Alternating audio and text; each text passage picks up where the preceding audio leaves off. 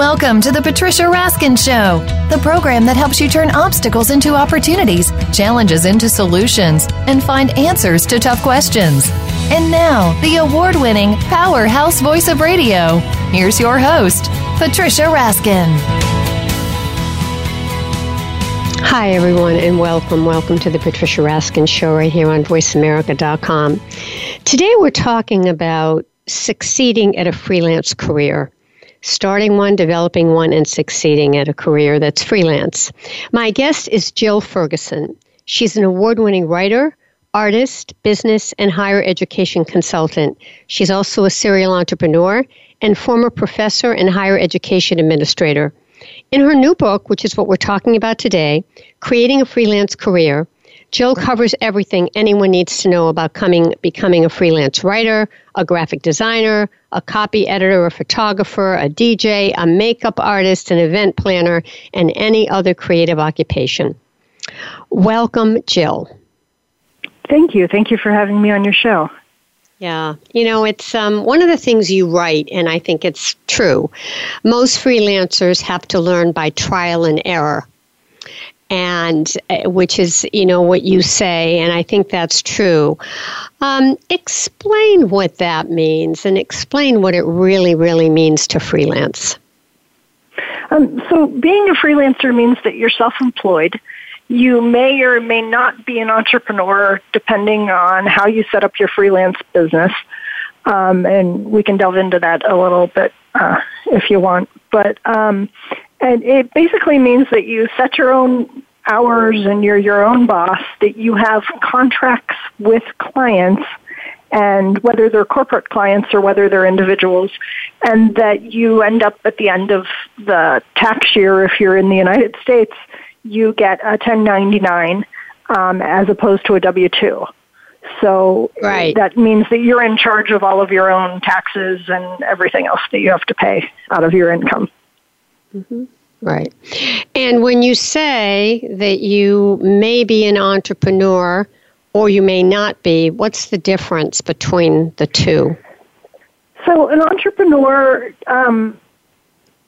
generally speaking and historically speaking, based on the definition of one, is one who sets up a business entity, and is in charge of creating a product, finding customers for that or clients for that product, right, and then actually running a business. Some freelancers don't treat their work quite as an entrepreneur would. They may have a long-term contract with a magazine or with a recording studio if they're a musician, and work as a contract employee like that. Uber drivers are another example of freelancers. They receive a 1099 from Uber, right, but they may not consider themselves very entrepreneurial. I see. Yeah, I see the difference, right? My work would be very entrepreneurial because I'm a radio broadcaster. Yeah. You know, and I find sponsors for my own programs, so that's my own thing. That's true. Yeah, and there is a difference. That you do too, right? Is also very entrepreneurial in the coaching that you do to clients. That's true. With clients. That's true. Yeah, and it's very rewarding. But there's something you wrote that I read and I loved, and I thought, we've really got to share this with listeners because I didn't have this when I first started, Jill. I just kind of jumped in. I didn't read any of this. So I think it would be very important for people to know the benefits and the drawbacks of being a freelancer instead of a traditional employee. So do you want me to read them or do you want to read them? Either one. Go ahead. You read them, but go ahead. Start with the benefits. Yeah, so the benefits are that you do get to be your own boss. So you report to, only yourself, that you get to set your own hours. You can work from anywhere, literally anywhere, especially with the internet and all of our electronics today. Yeah. That part, by the way, that part I love. That part I really love. That's very exciting. I do too. I do too. I absolutely love that. And not only can you work from anywhere, but you can work with people from anywhere. Right. You can choose your clients and your collaborators. They could be anywhere in the world. You can choose the work that you do, and you can also create a career that's very multifaceted. And we just mentioned about yours, where you have your radio show, but you also do coaching and consulting and various kinds of other things that make your career very uniquely yours. Yes, you can pursue what you love. Right, I'm doing a television pilot now for television. So yes, it is. It's multifaceted. Yeah, I want to hear more about that later. But what's interesting, though, about this, and I'd love you to address this, is that even though my work is multifaceted, it's the same vision for everything. Yes. And so I think that because sometimes, people have said to me, well, gee, I see you everywhere. You're all over the place. And that kind of tells me, do you know what I do? Because as a producer, you're producing different things. I'm not just producing one thing.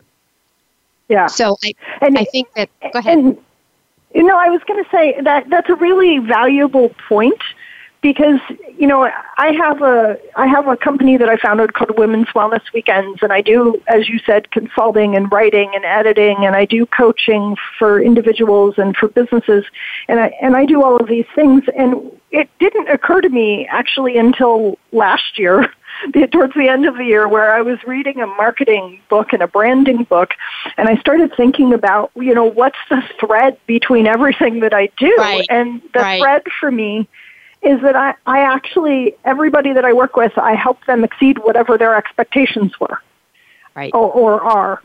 And so I think that even if you do multiple things and you have, multiple titles and multiple hats, that because you're uniquely you bring you to the table, and you do your thing, regardless in what venue it is. Yeah, and that's very interesting because for me, the common thread for me is that I'm the catalyst pollinator.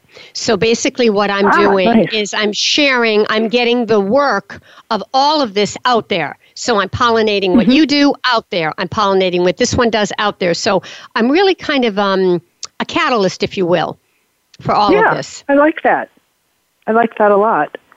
Yeah. And so while you get to be the catalyst, you also get to take the tax deduction for what you do. That's one of the other benefits.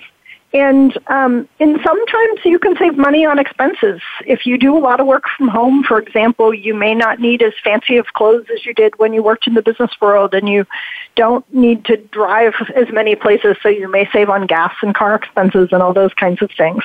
Yeah. But the drawbacks are also, just as numerous as the benefits. And that is the first and foremost that you really have to find your own work and your own clients. And that can be very challenging for people, especially when you're starting out and you're not quite sure where to look, or where to look, but you're not sure how to persuade people that you're the person for the job.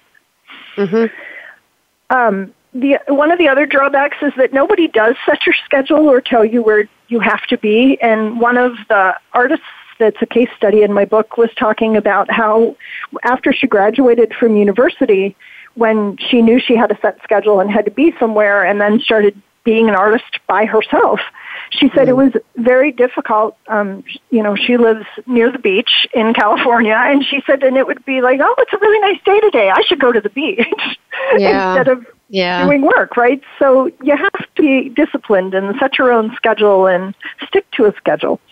You also need to be in charge of your own taxes, your own insurance, your own retirement planning. You need to understand how to do a lot of things like bookkeeping and web design and social media marketing and all of the things that a contemporary business needs. And if you can't figure out how to do some of those things, you need to either have really good friends, relatives that could help you with it, or you need to be able to hire other freelancers that can help you with it. Yep. And you need to understand contracts and negotiations, and there's a whole section of that in the book. And one of my favorite drawbacks, I think, is the fact that sometimes your work life and your life don't feel very separate when you work for yourself. There can be a lot of overlap. And Jill, I don't know if that's a drawback for me. I mean, I feel like my life is my life. I don't separate the two because I love what I do. So like this interview is not work to me. This is not work. And you would say, well, you're working, you're doing your show. And I'd say, no, I'm not working. I'm talking to somebody who's interesting. Do you see what I mean? I don't separate and them. I'm with you on that. Yeah, I'm totally with you on that. I think that the problem that comes in for some people is that they are on their phones or on their computers kind of incessantly, right? And they feel like they have to, because they're self-employed, respond to emails. Yeah. And I balance it instantly. Yeah.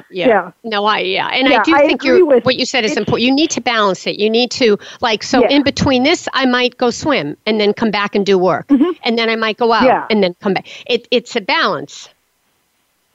Well, and you made a highly important point, I think, that the work that you're doing should be fun for you.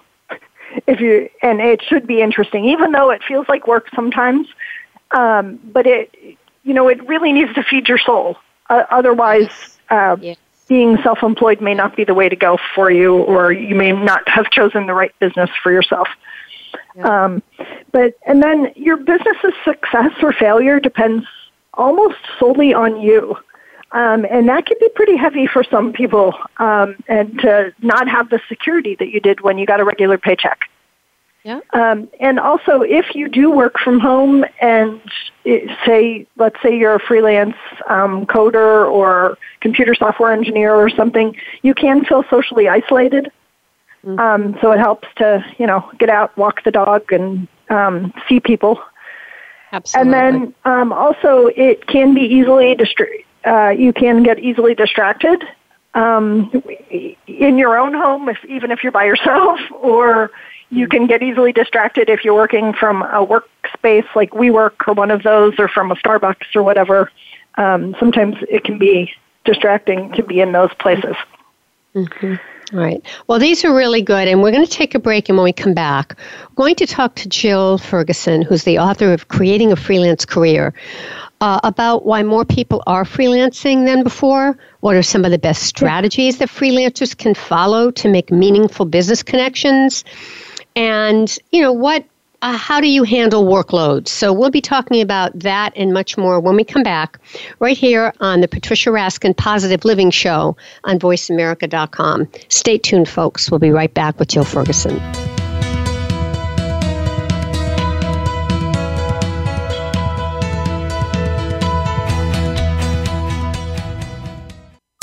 Streaming live, the leader in Internet talk radio, VoiceAmerica.com. Psych Up Live with host Dr. Suzanne Phillips is an insider's glimpse at a life from a psychological perspective.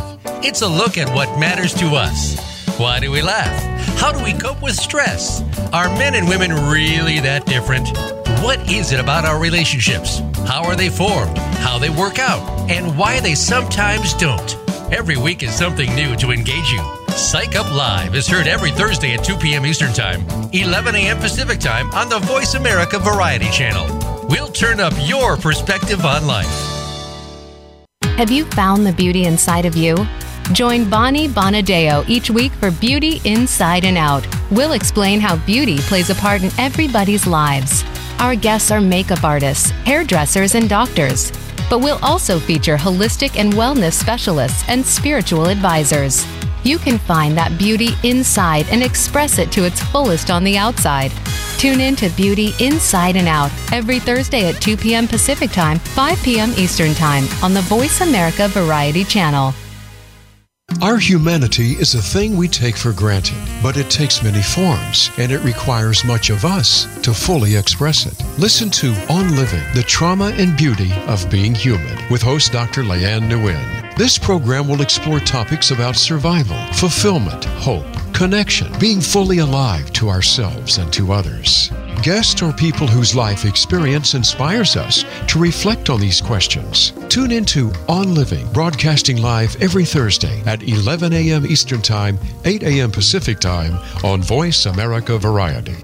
Become our friend on Facebook. Post your thoughts about our shows and network on our timeline. Visit Facebook.com/Voice America.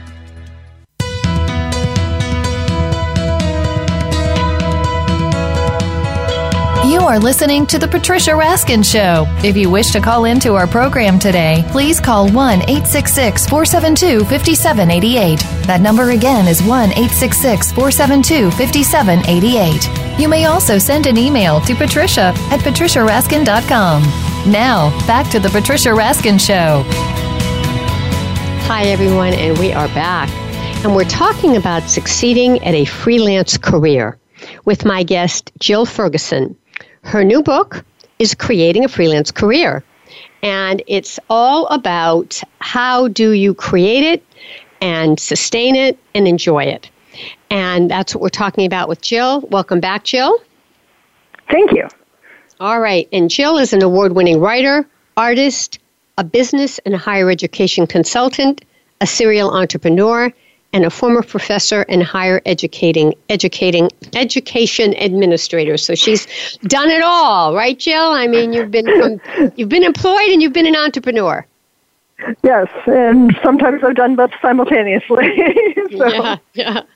So tell us, what do you think are some of the best strategies that a freelancer can follow to make meaningful connections with potential clients? Okay, so networking, number one, is just huge. And the networking that you do needs to be both offline and online, regardless of what industry you're in. There's industry-specific groups on LinkedIn and Facebook. Sometimes on Facebook they're called secret groups, so it takes a little digging to find them. There's professional organizations that you can join in every field. And the thing that I remind myself constantly is that every interaction that we have, whether it's a personal interaction with somebody or a professional interaction, is a form of networking. Because you never know when the person that you're talking to is going to need your services or knows somebody who's going to need your services that can recommend you. And the other things that you need is you really need to have your own website, either in the name of your business or your own name, depending on what kinds of things you do. And it needs to be search engine optimized so that people can find you, which also then means it needs to be regularly updated with fresh content. And if you're, let's say, a musician or a writer, you need to go to open mic nights. You need to go to places where you can read your work in front of other people. And you need to go to conferences to network. And at the events, you really need to follow up with the people that you've met. I mean, all of us have been to places and gotten lots of business cards, and then we don't do anything with the business cards. And that's not really the way to go in this. And if you connect with people on LinkedIn, send them a little note. And it doesn't have to be a salesy note. It just needs to say, hi, I'd like to know more about what you do. Right. And thank you for connecting with me. Mm-hmm. In fact, the salesy notes tend to turn people off, right? No question. And I really have built my business on networking. There's no question. And sometimes it just comes from just talking to somebody who's in the know, just asking for advice, and a name might. That's what happened to me with my Rhode Island Public Television. I went to see someone in the state who was very influential, knew a lot of people, and I was just chatting about what I was doing and how I wanted to expand. And I mentioned something I had done on public television 20 years ago, and they said, well, what about the station here? And the next thing I knew, I had an introduction, and the next thing I knew, I got in. Right. There you go. Very nice. Yeah. But you don't know. It's amazing how quickly things like that happen. Yeah. Right. But again, you have to just keep trying, and that's the part. You always have to be on top of it. So, Jill, how can a freelancer turn a part-time position or gig into a small business? Okay, so the first thing that I recommend is that if you have a part-time job and you have a day job, like a regular full-time job too, if you have a part-time thing for yourself and the day job, make sure that if it's a part-time idea that you think that I want to start this, do it part-time on the side for a little while, see how it goes, and make sure that it fits your personality, that it seems like it would be expandable before you jump in full-heartedly. And or wholeheartedly. I guess little mistake there on the word.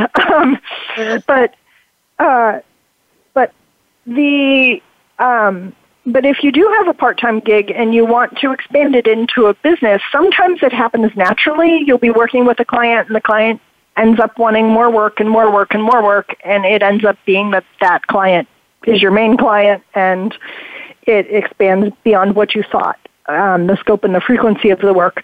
But in other times, if you have a client and it's going really well with that client, you could always ask them, I'm thinking of expanding my business. Do you have other people that you work with that you think might need my services? And ask for referrals that way. Sometimes you get approached by their people or people they work with anyway, and I just had that happen with me last month. I've been doing some work for a nonprofit, and one of the kind of sister nonprofits of them contacted me out of the blue on LinkedIn and said, we've been watching your work and we love what you're doing for them, and we'd love a meeting because we want to talk about if you're able to do this for us. Yeah, that's wonderful. So there's ways to do that, but then as your business starts to grow, you really need, if you've been working under your own name and your own Social Security number, you really need to stop and think, is this the best entity for the work that I'm doing? Should you have either an LLC or a corporation, depending on how much protection you need for the kind of business you're doing? So that's kind of how you can expand it into a small business, and then open business banking accounts and create a business website and, take a proactive approach to expanding your client base. What about the unsteadiness, or sometimes, feeling the workload, or sometimes having, one client, one big client, instead of a lot of little clients? Talk about that. So the kind of ups and downs with being self-employed they feel like they're always going to be there, I think. And it's kind of working for yourself and doing freelance work can be very cyclical. So first of all, there's just good business philosophy, right, of trying to save for a rainy day all the time and setting up a retirement account for yourself, which would be an individualized 401k, and that you can contribute money to regularly to try to save for your retirement, and then try to save for an emergency fund. And then also, have a budget that you try not to spend. If there's a month that's really, really flush, that you still try to spend the same amount that you usually do, so there's money left over in case the next month isn't so flush. But so in order to build a successful freelance career, it helps to have a mix of clients, some smaller, some larger, some longer term, some shorter term, because you really don't want to get into the situation where you have one huge client that you're devoting all your time to, and then if that client suddenly goes away or something happens in your business relationship and you no longer work for that person, then you're stuck because you don't have other things supplementing it. So the longer-term clients can provide regular and consistent income, while the shorter ones provide income boosts. And like I said, it's important to save regularly to tide you over for the times when things may not be so gushing or steady. What about mistakes that you feel freelancers often make? What are some big ones that we can avoid? Okay, so my big one that I've done more times than I'd like to admit, but is the fact that we oftentimes do work for free and we really shouldn't, or we do it at a deep discount, and we probably shouldn't do that either. And the reason why I say that we shouldn't do that is because it sends this message out kind of to the universe and to our clients that what we're doing isn't valuable. Right. So I recommend, if there is some pro bono work that you want to do, that you pick one or two jobs or agencies or nonprofits a year that, okay, I agree that I will give them free or discounted work, but nobody else. And that you keep your prices the same, and it's pretty easy now online to figure out what the market rate is for any kind of job, with things like Glassdoor, and if you look at rates on FlexJobs or LinkedIn, you can pretty much figure out what it is you're either supposed to be charging hourly, depending on where you live, obviously, because, what maybe in the middle United States, depending on where you live, pay may be very different than it would be in San Francisco, for example, or New York City. And so those are some of the big things that I think. The other things are that I think you need to think about is if I am doing this kind of work and I want to be paid this kind of money for it, where is my best opportunity to get that kind of money? Right. And an example I'll use is I have a number of clients actually that I do work for that are in the UK. And my rates in the UK, or my rates that I charge may be a little high for, let's say, someone in Iowa to pay. But in the UK, because of the exchange rates, even though my rates seem high in some places, it seems quite reasonable to them. Right. Jill, we only have like about 2 minutes left. So no, it's fine. I mean, it's fascinating. Let me just ask you this. I think basically what you're saying is charge your rates depending on where you are and what the market will bear. I think that's pretty much what you're saying. Absolutely. So just in closing, talking about how a freelancer begins to think like an entrepreneur and what that means. Give us that as kind of a closing, and anything else you'd like to let our listeners know that you think are important. Well, we have about a minute now.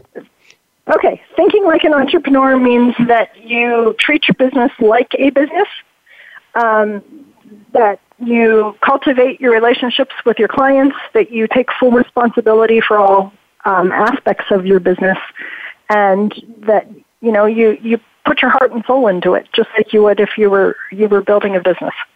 All right. How can people find you, Jill? They can find me at creatingthefreelancecareer.com or at jillferguson.com.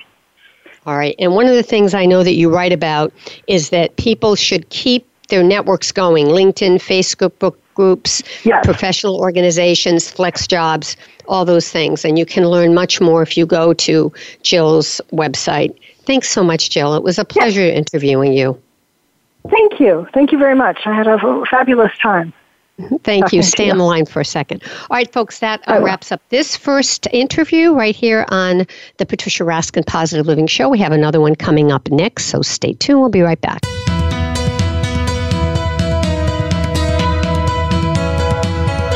Thank you for tuning in to this week's edition of The Patricia Raskin Show. Be sure to join Patricia Raskin and another amazing guest next Monday at 2 p.m. Eastern Time, 11 a.m. Pacific Time on the Voice America Variety Channel. Have an outstanding week.